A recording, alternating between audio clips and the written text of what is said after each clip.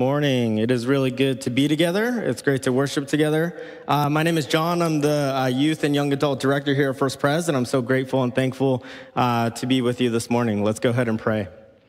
Lord, we come before you in gratitude and thankfulness. May your name be honored and glorified. Lord, sanctify us by the truth. Your word is truth. Keep us safe from the evil one. Open the eyes of our hearts, Lord, that we may know and comprehend what you have called us to, that we may know how wide and long and deep your love is for us, which is incomprehensible. Lord, we come before you. Teach us, speak to us. May we hear your word clearly.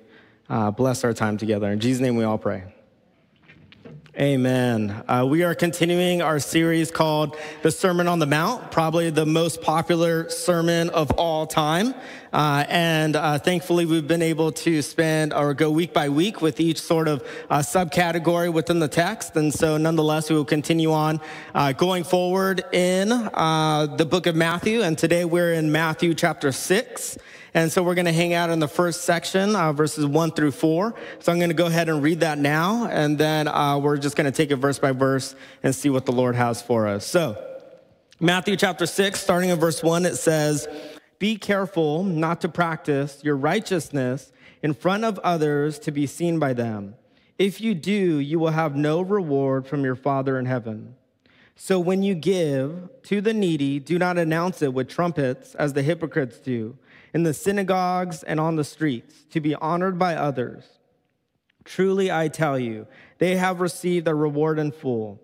But when you give to the needy, do not let your left hand know what your right hand is doing, so that your giving may be in secret. Then your Father, who sees what is done in secret, will reward you."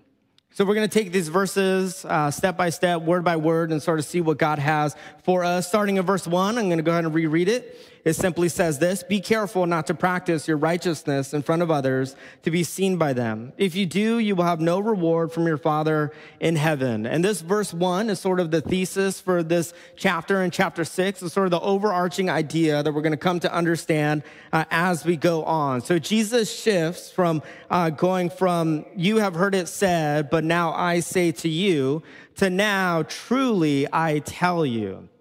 So in chapter 5, really, he was explaining some of the Old Testament commandments, some scriptures, clearing things up. And now he's shifting to something new, something different. But primarily what he's talking about here is "truly I tell you." He's talking about our first three segments. So today we're going to talk about giving to the needy. Next week, we're going to talk about prayer. And then we're going to be talking about fasting. But really, I want to hang out in this important phrase in verse 1 that's sort of really important to understand. And it simply says this: "Be careful not to practice your righteousness in front of others." So practice your righteousness. What does that mean? In the New King James Version, it says, "Be careful not to practice your charitable deeds." King James Version says, "alms before men." NASB says, "practice your righteousness." So what does that mean? Before we move on to the text at hand, really, I'd like to just spend a couple minutes talking about what does righteousness mean in relation to who we are before God. And so we can spend weeks and weeks and weeks on this idea of righteousness, and that would be really cool to do. But nonetheless, I'm going to give you sort of the Reader's Digest version of just a few minutes. So what does righteousness mean? There are two parts in the Bible that speaks of righteousness in regards to us, you and me. And the first thing is simply salvation, standing, position before God. The act of being made right by Jesus before God through the gifting of faith from the Holy Spirit. Something a born-again believer must possess, right? If we are to enter the kingdom of God, all of us must be righteous before God or have God's righteousness. We all likely, or many of us, know the verse in 2 Corinthians chapter 5, verse 21, that says, "God made Jesus, who knew no sin, to be sin for us, so that in Jesus we might become" what? the righteousness of God, right? Through what Jesus did, we can be righteous, stand righteous before the Lord. It is something that we are. It is something that we possess. We are righteous. Those who have repented and believed, we stand before God rightly. It's a gift. The scripture also uses a lot of synonymous terms along with righteousness. They're all sort of the same, but a little bit different in nuances or text or context. And they're simply these. The scripture has called us to be new creations, 2 Corinthians 5. Ephesians 1 says we must be redeemed.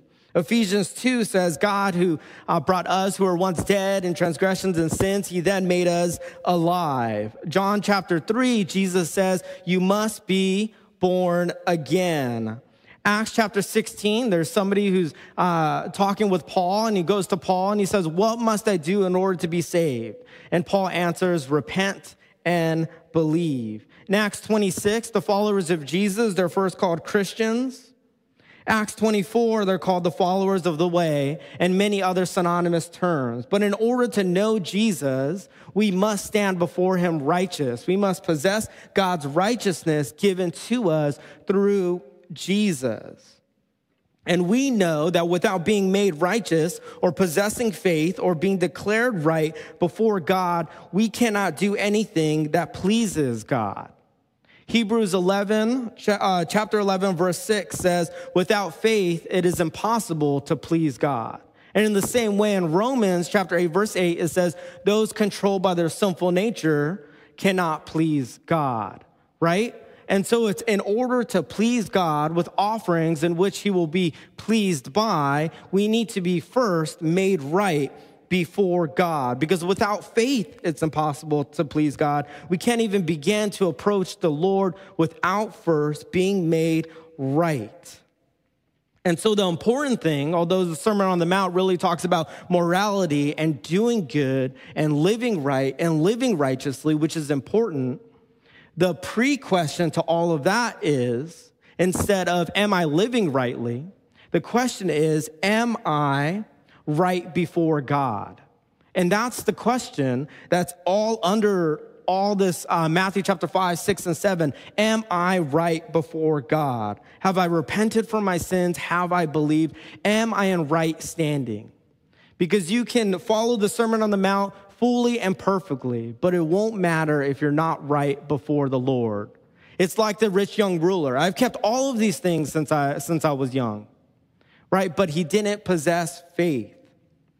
And so that's what, in part, what righteousness means. But the second part, which is in context of Matthew chapter 6, Matthew chapter 5, it simply means the standard for the Christian life, to live righteously, live into your righteousness, which is the chapter is referencing. And today we're going to talk about living righteously by giving to those in need. And then Jesus then in verses 1 through 18, he talks about prayer. He talks about fasting, storing up treasures in heaven, and then trusting God and not worrying. So the reality is our morality and how good we are as people, as Christians, as followers of Jesus, that will not save us. But our morality, our good works, our ethics, what we choose to do and not do, will reveal who Jesus is to us. And that's what's important. And the idea here is that because Jesus gave, we must give. Because Jesus prayed, we also must pray. Because Jesus fasted, we ought to also fast. And Jesus here is also correcting how we ought to conduct ourselves in worship. Over time and throughout the generations from the Old Testament to where we are now with Jesus, just like in our lives, the Pharisees came to the selfish, egocentric, praise from men, methodical forms of giving, praying, and fasting. They turned all of these acts of worship to, instead of being about God, to being about them. And Jesus, much like he did in chapter 5, in correcting theology, the 10 Commandments, and other things, here he is correcting our worship. Our worship is not about us. It's not about me. It's all about God the Father. So he's coming to correct our worship. And primarily, he's coming to correct our giving, our praying, our fasting, what we do with materials, and then what we worry about. And that's all chapter 6. So he's coming and correcting what it means to worship Jesus, how Jesus prescribes, describes, commands us to worship him. So let's go ahead and jump back into verse 1. It says this: "Be careful not to practice your righteousness in front of others to be seen by them. If you do, you will have no reward from your Father in heaven." So Jesus starts off here with a simple do not, or not to. Do not practice your righteousness, i.e. live out your faith, put your practices and scriptures and thoughts and in action. Don't do that for the praise of men, because if you do, that will be your only reward. Do it instead for the praise of God, for men, for others. It's interesting, though, also here in chapter 6, the word reward, which is something that we don't really think about in our faith, right? The word reward is used 7 times in verses 1 through 18. So he talks all about reward a bunch of times in verses 18. And then after that, he transitions and he talks about treasures in heaven. And then he ends off the chapter by talking about God will provide our needs. So it's all these tangible ways in which God is going to bless us. And the principle here that is, if you give, if you pray, if you fast in front of others so that they may say, "Oh, wow, you're such a generous giver," or "You're such a faithful prayer," or "a wonderful faster." Those are all made up words, by the way, but they seem to make sense. Then that will be your only reward, and the Father will pass over the reward that was meant for you and not give it to you.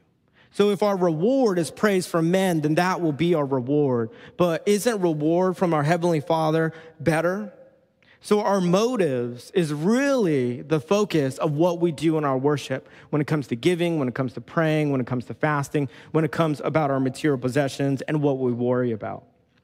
So let's go ahead and jump to verse 2 with all that context in verse 1, understanding this new sort of segment in Jesus' Sermon on the Mount. Verse 2, we're going to read this verse probably about 3 times, and this is where we're going to spend about 70% of our time just unpacking what it means.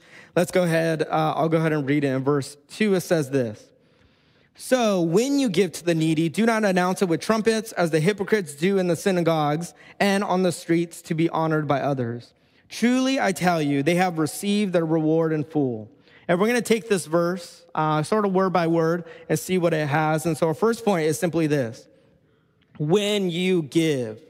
There are standards in which Jesus calls the followers to follow. We could probably list 100 things that God has called us to do as men and women of God, as new creations, as believers, as those who stand righteously before God. And we could probably name 100 of them. But here Jesus is using a metric of how generous and giving we are. But what's interesting about the text is it does not say if you give. It does not say when you feel like giving. It says when you give. There's a kingdom principle and understanding that our lives are not for us alone, but they're for Christ to use us to bless other people. And so in the scriptures, we traditionally understand 2 types of giving.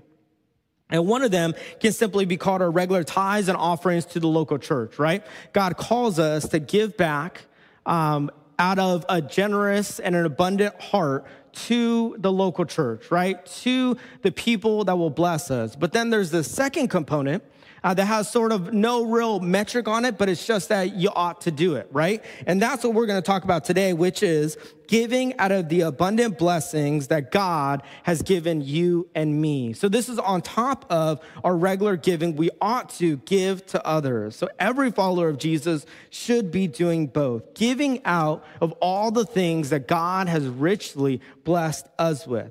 Then Jesus specifies in this verse, in a broad sense, who are we to give to? He simply says we're supposed to give to the needy. Much like Jesus' tagline when he says, love your neighbors, we ask the question, or they ask the question, and we wonder the question, who is our neighbor? And Jesus responds by saying what? Everyone's your neighbor. So then the question is, when Jesus says, when you give to the needy, who is the needy? Simply, to not overcomplicate it, it's those in need, right?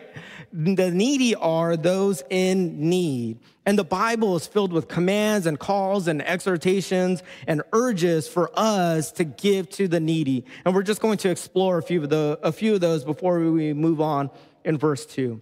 We're going to start with the Old Testament, Leviticus chapter 19. This is just important to know that all throughout the scriptures, God has a plan for us giving. And it says this, starting in Leviticus 19, verse 9, talking to the Israelites, when you reap the harvest of your land, do not reap to the very edges of your field or gather the gleanings of your harvest. Do not go over your vineyard a second time or pick up the grapes that have fallen. Instead, leave them for the who?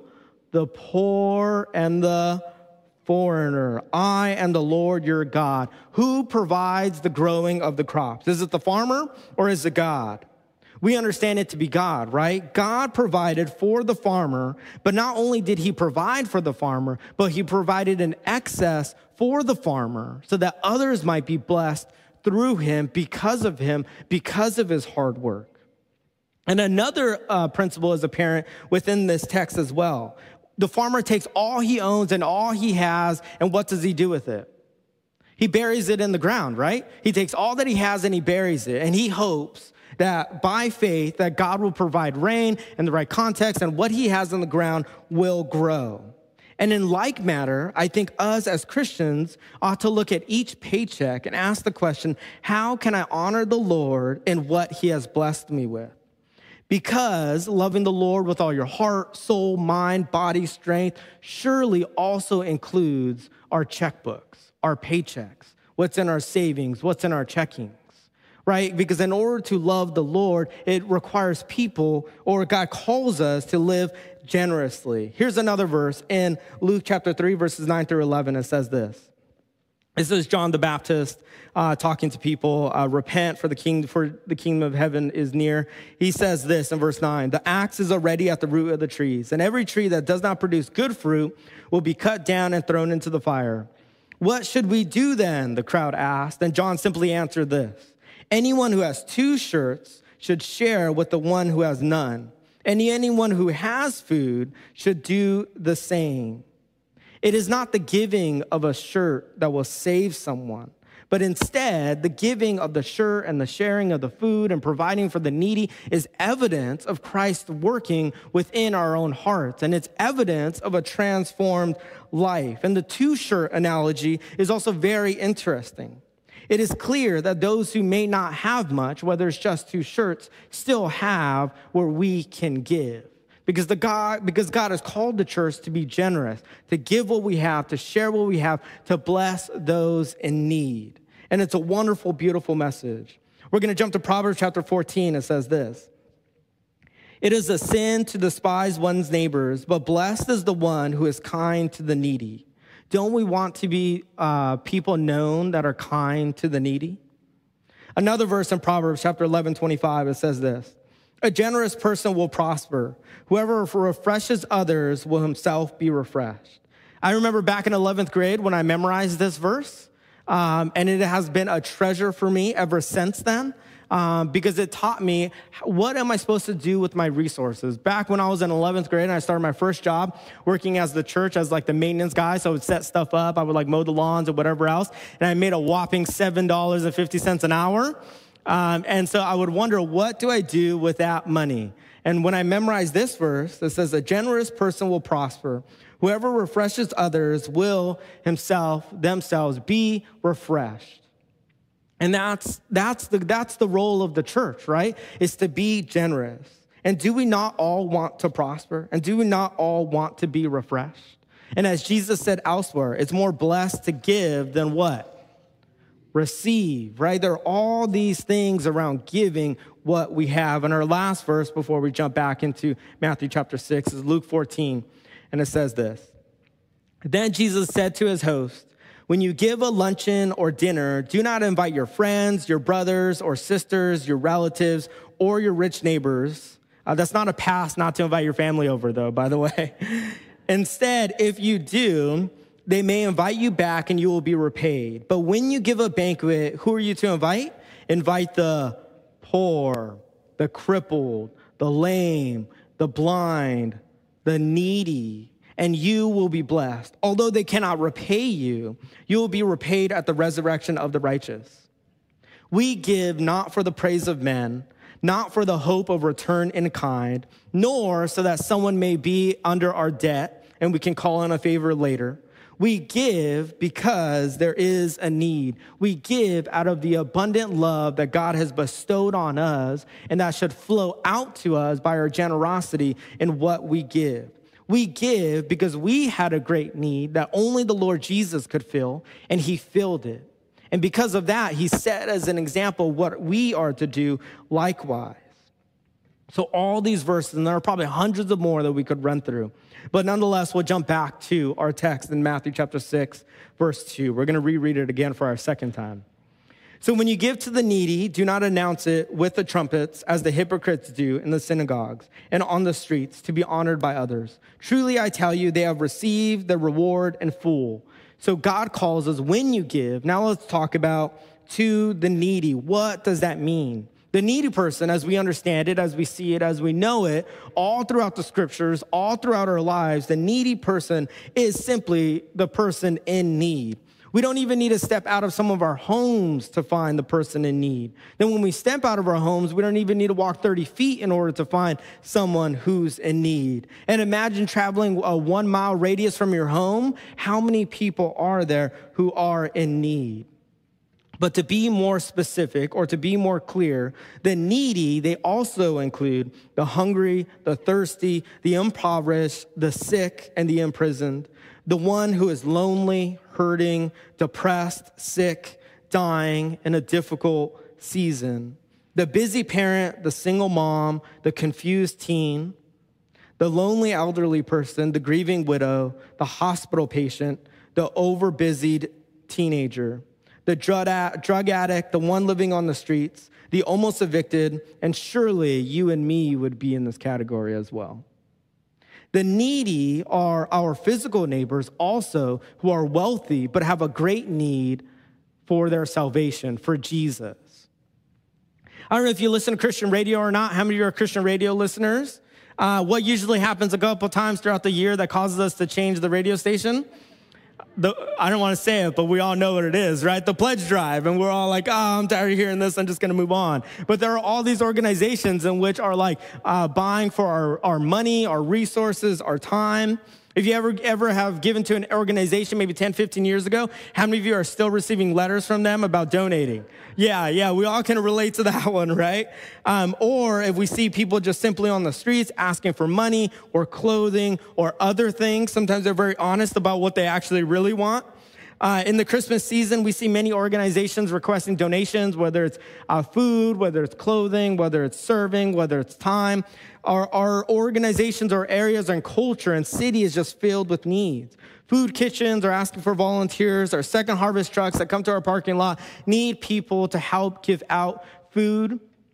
Over the summer, me and a few leaders, we took a few students to San Francisco and Tenderloin. And every Thursday, they do this thing called the food pantry, where this local market comes and drops off pallets and pallets of fresh vegetables. And they said that they've actually had to cancel giving out the food because they just didn't have the people to do it. And they would give out, hundreds of fresh produce to those in need in the area. So obviously we see many areas in which there are needs, right? And so the question is, where can I jump in and lend a helping hand? Lend some of my resources, lend some of my time to those who are in need. Or maybe instead of giving, talking about me, I would rather have that new TV or get Starbucks every day or spend way too much on Taco Bell. I'm guilty of that one personally. But we all have those things in which we have that we don't necessarily need. And instead of giving those things, God is calling us, Jesus is calling us instead, don't store up treasures here on earth, but store up treasures in heaven. Give your resources to those in need.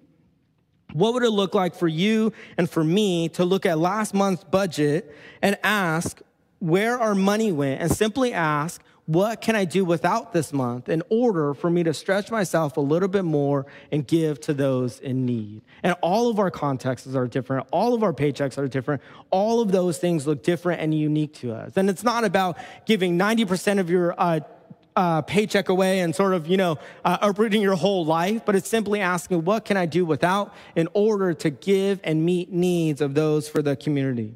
And the need doesn't need to always be simply financial, although I think that's a huge part of what Jesus is talking about. But there are many other ways in which we can give.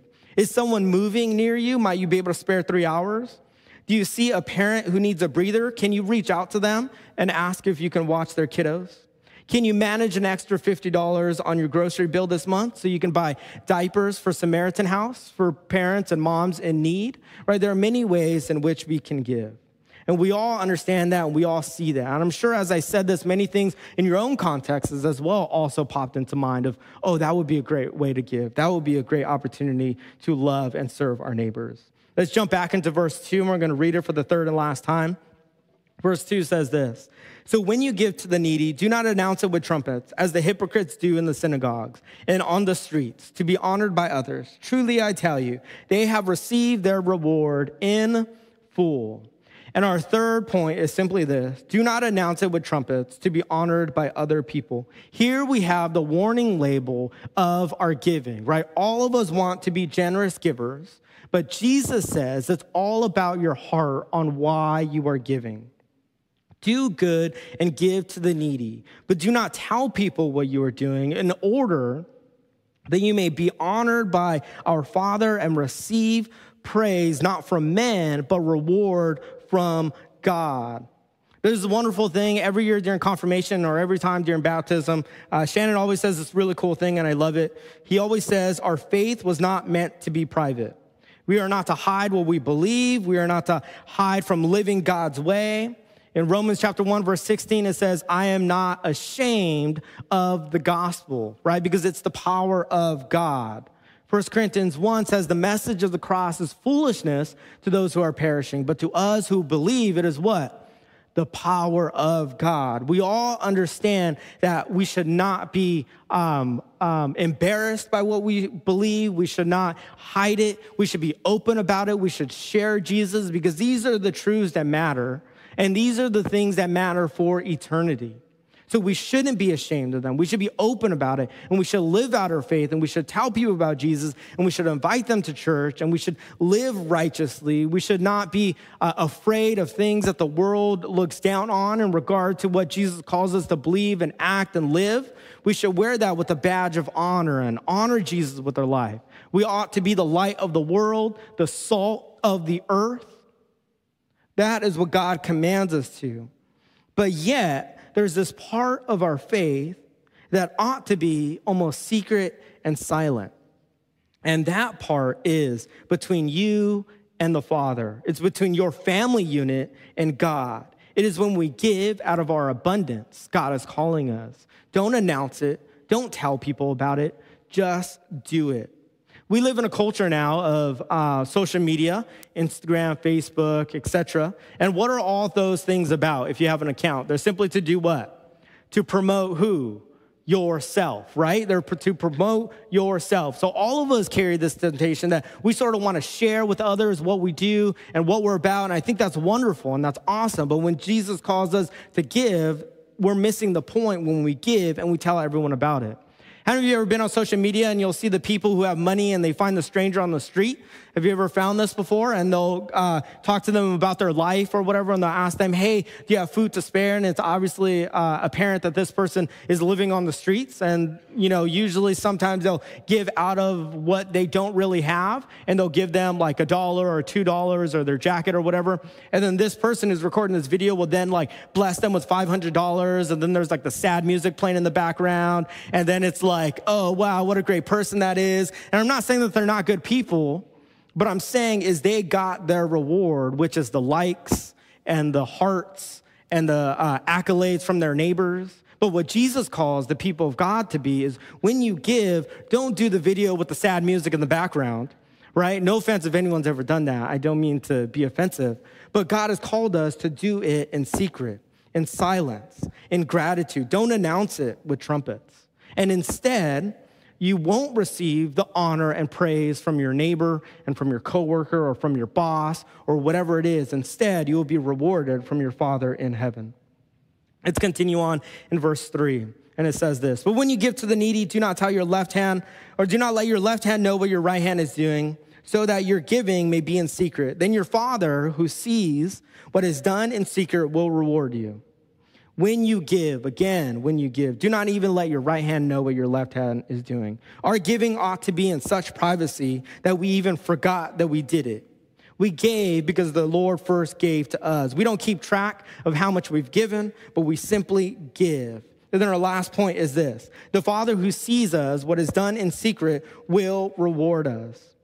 When you try with all your vigor, all your strength, not to tell anyone about your giving, and you give because of God's love for you, the Lord will reward you. When you write that check and no one knows about it, except for your family, you and God, surely the Lord will see and reward you. When you see someone in need and you stop and you talk to them and you give them an hour that you do not have, the Lord will see and reward you. When you see a family in need and you buy some groceries and nobody else knows about it besides you and that person, the Lord sees and the Lord will reward you.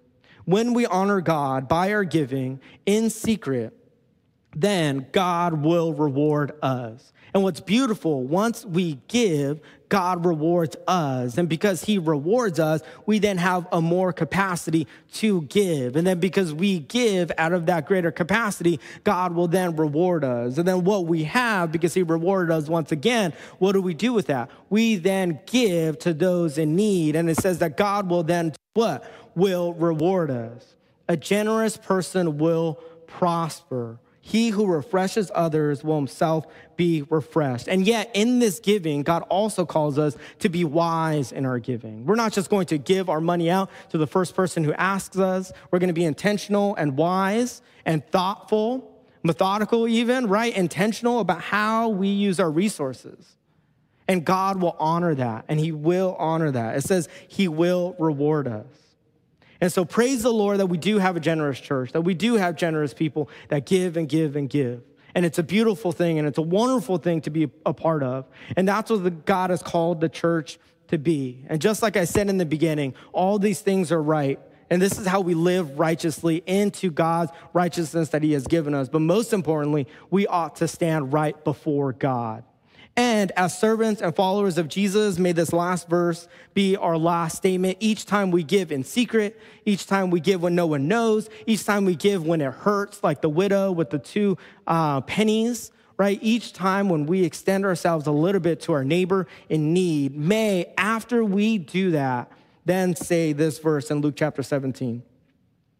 So you also, this is Jesus talking, when you have done everything you were told to do, like giving to the needy, should say, Lord Jesus, we are unworthy servants. We have simply done our duty. Let's go ahead and pray. Lord Jesus, I thank you for this time that we get to talk about giving, Lord. I just ask, Lord, that you speak to us through your scriptures on areas and places in which we can give and extend ourselves. And I thank you, Lord, on behalf of the people that do give generously and are faithful, Lord, that you would bless them and reward them. Lord, I pray for us that we will not hold tightly onto the things that you have given us. For in a mere few years, Lord, those things will be gone and we will be gone as well, Lord. May we honor you and our resources with our time and our treasures and our talents, and that we would be a people that give, Lord, a people that give because you have greatly given to us. You have gifted us faith and love and forgiveness and hope and righteousness, Lord. And out of that abundance of giving and blessing in which you have bestowed on us, Lord, may we be people who then extend a helping hand to those in need and give likewise. In Jesus' name we pray. Amen.